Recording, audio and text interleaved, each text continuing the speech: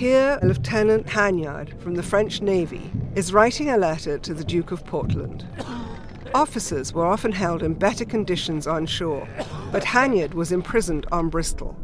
In part of the letter, dated July 15, 1798, he asks to be released, hopeful to arrange an exchange for a British officer held in France. Here is some of what he wrote. "It is on that account, generous and noble lord, that now I dare beg once more that your grace will believe what I am swearing now before God. I never was guilty of anything that might have incurred your grace's displeasure. But my lord, being entirely estranged to you, and my character not being known but under false colours, my fate is very uncertain.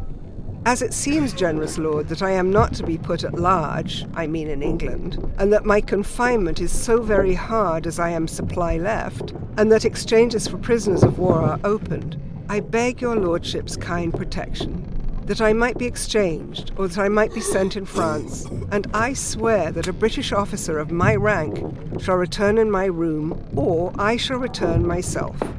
I remain, my lord, with all the respect due to your grace, your most obedient and very humble servant, L. Hanyard."